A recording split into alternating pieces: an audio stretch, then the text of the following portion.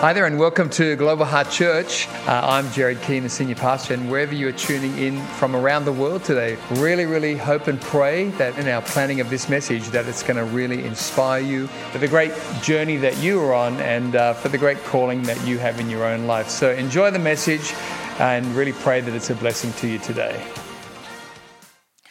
My question to you tonight, and the title of my message is, what are you doing here?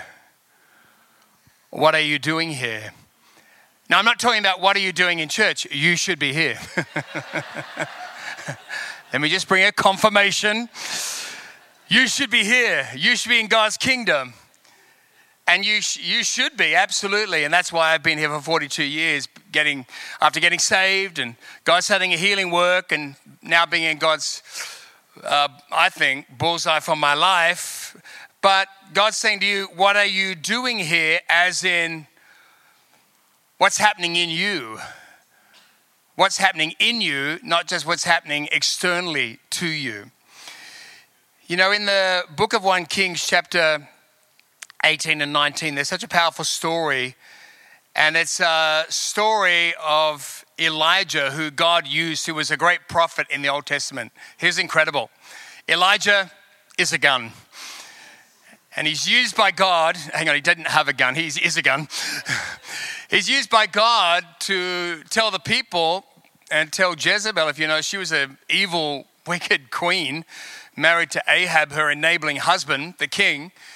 And God when told them it's not going to rain for 3.5 years, told Elijah, go and tell them it's not going to rain for 3.5 years. Because until I bring the word again, it's not going to rain. And he was trying to bring about the people turning to him. So Elijah had to stand up, and in actual fact, he gets on a roll. He's definitely not popular. He was as popular as a bacon and egg sandwich in a Jewish wedding, but there we go. He was not popular at all. But he ends up calling down fire on the burnt offering. He ends up taking out 450 pagan prophets who were working against God and his kingdom and his people.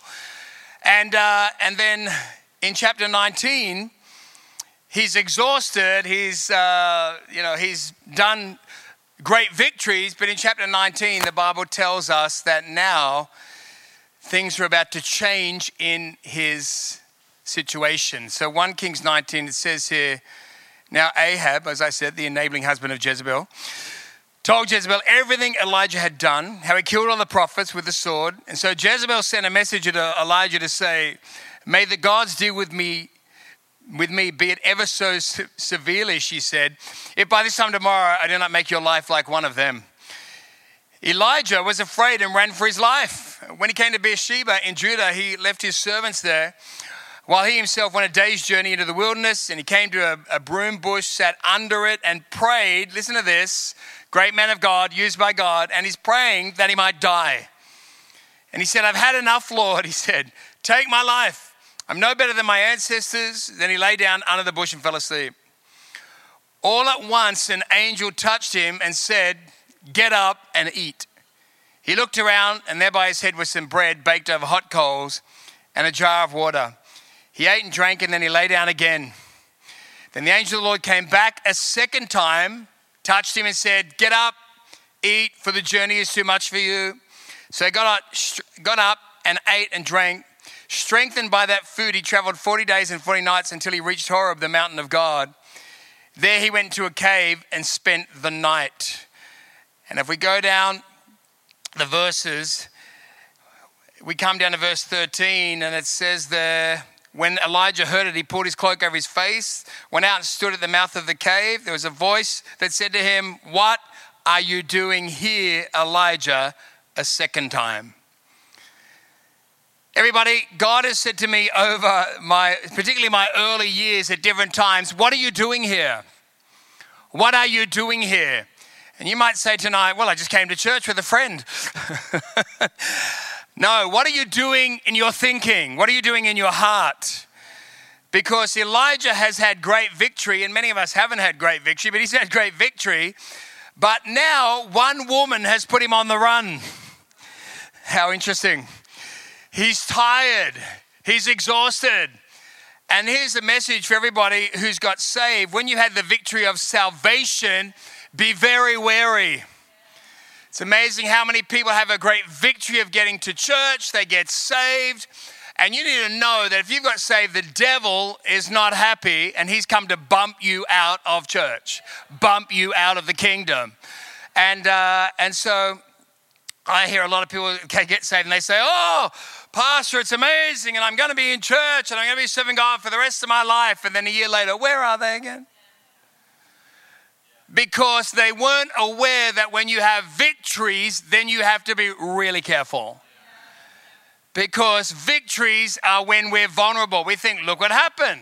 It happens easily. It'll happen again, which many times it does. But we have to be very careful. And now as a church, we have to be careful because we've got great victories going on, things breaking through. But now is not the time to go on the run because of intimidation. Listen, God has given us gifts. God has given you gifts and God has given you talents. He gave you great gifts, great talents. They're in your life. And you may have had a good start in life. Thank God if you did. But like many others, many of us have had a very broken start, a damaged start, a small start. But here's what I discovered. There's not a lot of people who challenge their thinking or challenge where they're at. And the angel of the Lord says to Elijah twice, what are you doing? And what's going on? And now he's suicidal and he's challenging him. And I like it too because the angel says, hey, go and eat, which was always good by me.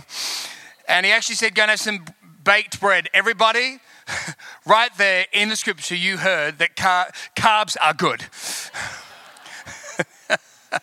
Have some baked bread, peanut butter, be happy, amen.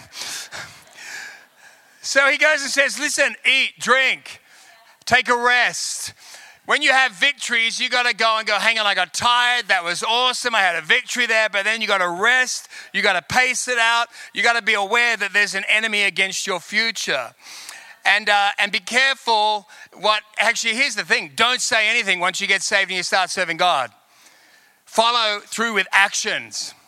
Too many people are like, oh, me and God, I got this thing. God and I, God and my deal, God and my calling. No, stop talking. And say, I need to start acting upon what God has said. I need to start acting upon what God has done. And be a gleaner. I was 19 in church gleaning. Well, how do I get that? How do I do that? How do I get that? 21, I'm like gleaning. How do I get that? I didn't want to repeat alcoholism in my family for generations. I didn't want to repeat what my dad had done, which took us from one of the nicest suburbs to the poorest suburb. I didn't want to repeat it. And by the way, you nor I have enough wisdom to get out of a broken life without God's help.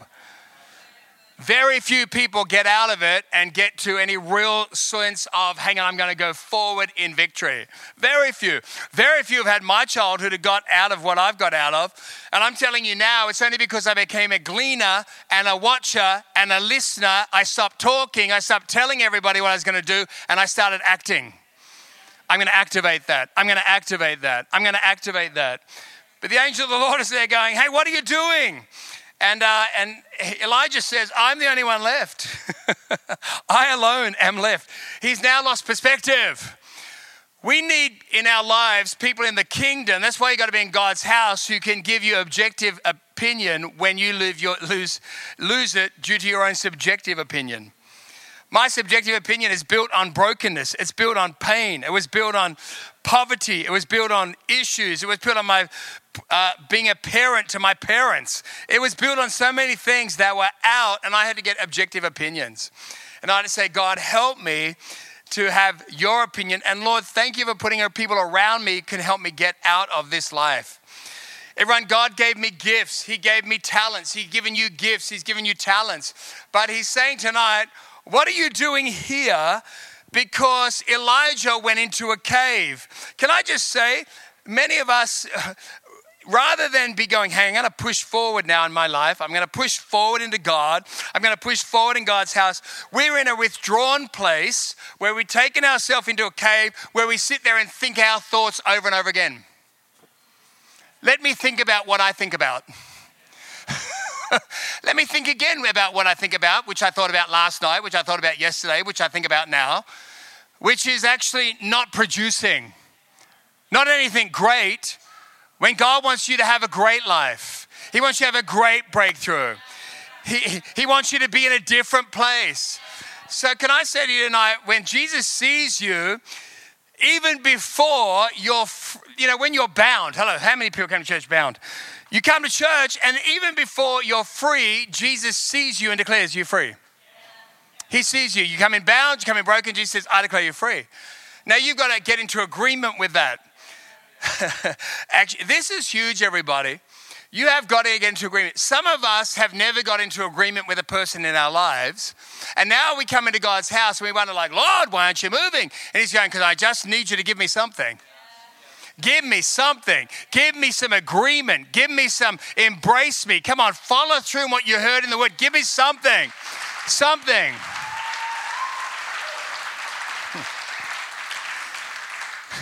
He'll call you saved when you're completely lost. Remember my mother saying to me, God's going to save you. God's going to save you. I'm like, I don't even know what that means. Just shut up saying that to me. Then she said to me, God's going to use you. God, what does that mean? Shut up. What is God going to use you mean? I had no clue. But my mum, I think, was repeating what God was telling her. God's going to use him. God's going to use him. God's going to use him. And she began to say it over me. Listen, God will call you a king when you're a kid, David. God saw a king. Everybody else saw this young boy going up against a giant. God will call you a king when you're a kid. He'll call you strong when you feel weak and vulnerable. Because God sees who you can become. God sees who he's designed you to become. God sees you having victory. Come on, he sees you having victory, but he's looking for action, not talk.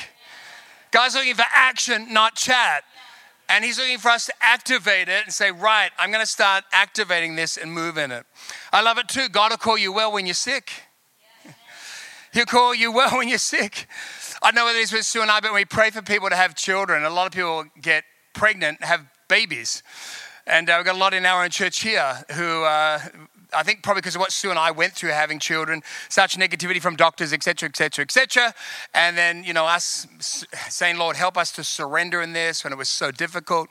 I just went in Zambia and a couple hadn't had a child. This is another couple who couldn't get pregnant and they had such fears about it because their first birth was so challenging. I go back now and they come and they whisper in my ear, we're pregnant. And this is another couple in Zambia. And it was years of not having a baby. Listen, God will call you healed when you're sick. He'll call you whole when you feel like I'm completely shattered. You feel shattered, God says, I'm calling you whole in Jesus' name. And God's saying to Elijah, why are you there why are you hiding there when I am with you and I've been telling you what to do? Why are you in this small, dark place?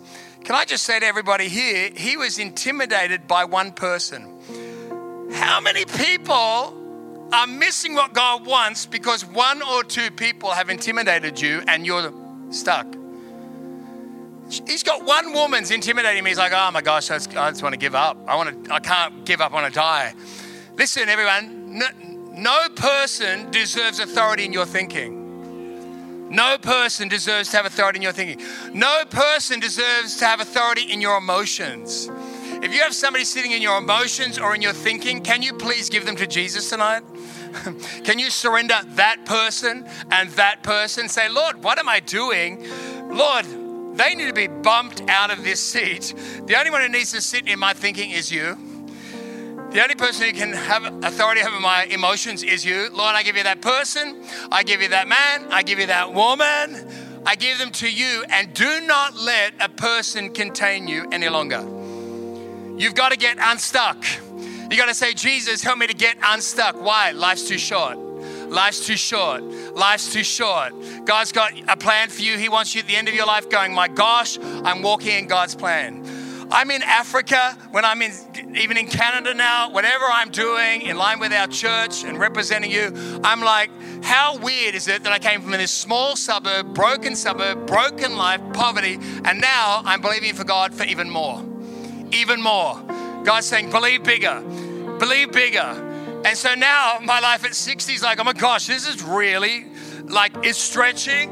It's got challenge to it. That anything you do that's great will always have that. But in the middle of it, I'm graced for it. In the middle of it, I'm prepped for it. And in the middle of it, I am not being intimidated by the devil or by any person. I'm not going to be intimidated in Jesus' name, because there's too much to do that is great and going to help a lot of people.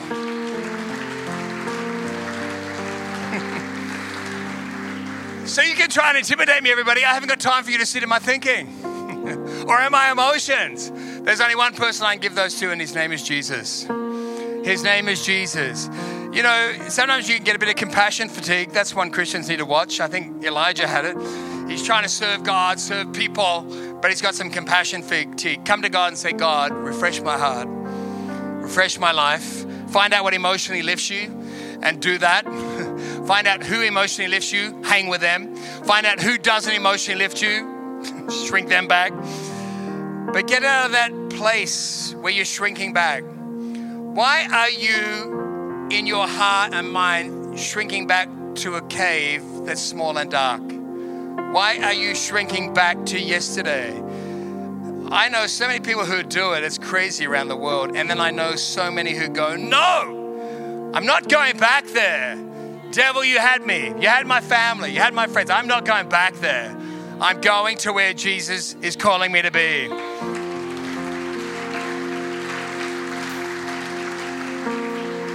Don't retreat to a cave and listen to yourself. Don't do it.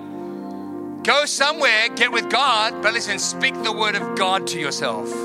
This is what the Bible says. Here's one for us right now, Proverbs 29:18. Where people do not accept divine guidance, they run wild. Wow.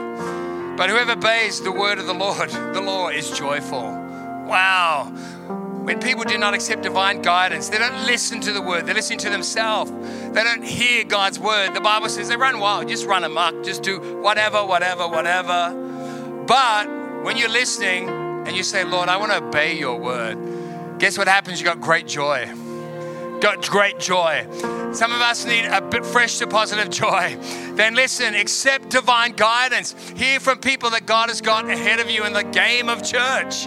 Leaders, pastors who are there to say, hey, listen, slow down. Because many times God's saying slow, he's saying grow. And here's a word that we don't like, but we need to hear. Sometimes he says no. And if God says no, it's always to protect you. I am not smart enough to have it all together. Even after 42 years being a Christian, being in church, I still need wisdom. What's the wisdom? God puts people around us to speak into our lives and give us wisdom to add perspective in Jesus' name. So people, don't retreat to the cave. Don't retreat to a smaller life. Don't retreat to a smaller calling. Don't retreat to a smaller city. Don't retreat to a smaller situation. Just don't retreat and say, God, help me not to settle for less than your best.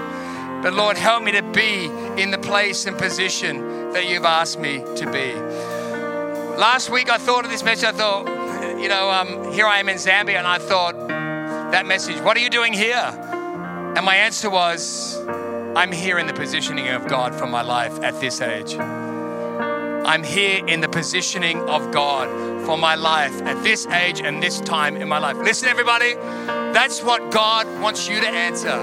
What are you doing here? I'm here right now doing this at Global Heart Church in his house. I'm doing this out in the city, out in the community, out in the state. I'm in my kingdom purpose in God's house. I'm in my kingdom purpose out of God's house. Listen, when you're living like that, wow, you're going to be fulfilled. When you're living like that, you're going to be free. When you're living like that, you're going to be full of hope, full of joy, full of peace, full of life, full of purpose, full of possibility. Thank you so much for joining us online today. Really great to have you with us, and special thanks to those also who give online. Your generosity is making the way for others to hear the message of Jesus both here in Australia and around the world. If you enjoyed today's message, I'd love to encourage you to share this message with a friend, a workmate, a family member, and let's believe together that it will powerfully impact their life for good in Jesus' name. If you're unable to be with us at one of our church locations, both here in Australia and around the world, please join us online every Sunday for Global Heart at Home on YouTube. God bless and have a great week.